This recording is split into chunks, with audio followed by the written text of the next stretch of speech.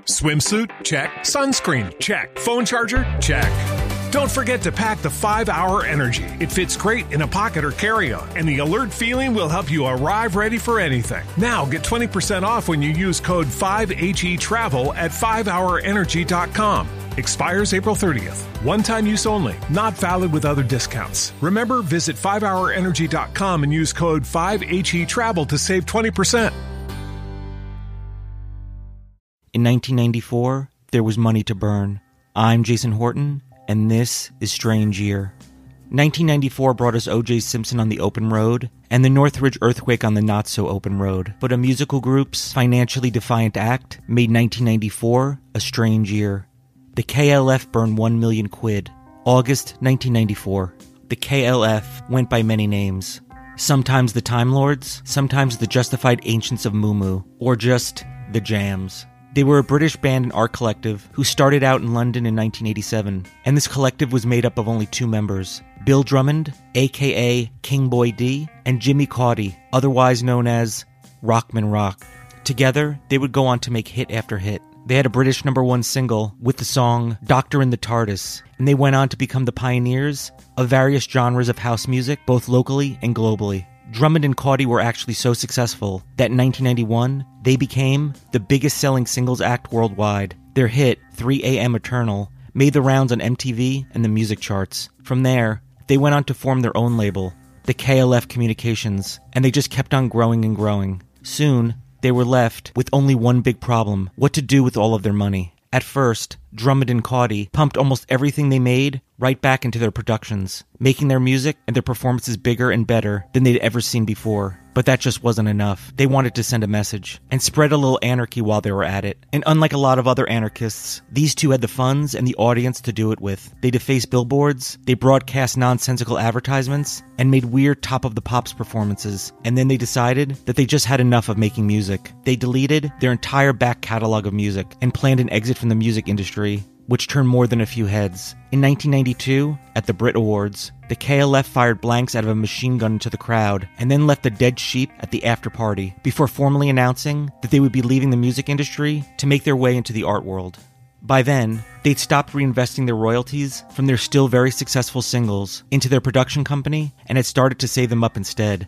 The pair were now sitting on £1 million, and the only thing they were interested in was making some groundbreaking art with it. What came next? After this break.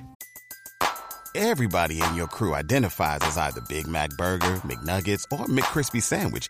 But you're the Filet-O-Fish Sandwich all day.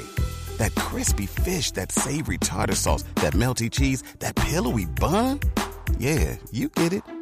Every time. And if you love the Filet-O-Fish, right now you can catch 2 of the classics you love for just $6. Limited time only. Price and participation may vary. Cannot be combined with any other offer. Single item at regular price. Ba-da-ba-ba-ba. First, they took that stack of cash and nailed it to the wall, aptly calling it their debut piece, Nailed to the Wall. And it was just the first in a long series of statements the two were willing to make with their savings. They named the collection Money, a major body of cash, and through it, they showed that £1 million in all different kinds of places, sometimes just on a table, sometimes folded up and nailed into a board. But the point was simple: to ask the viewer what the true value of art was.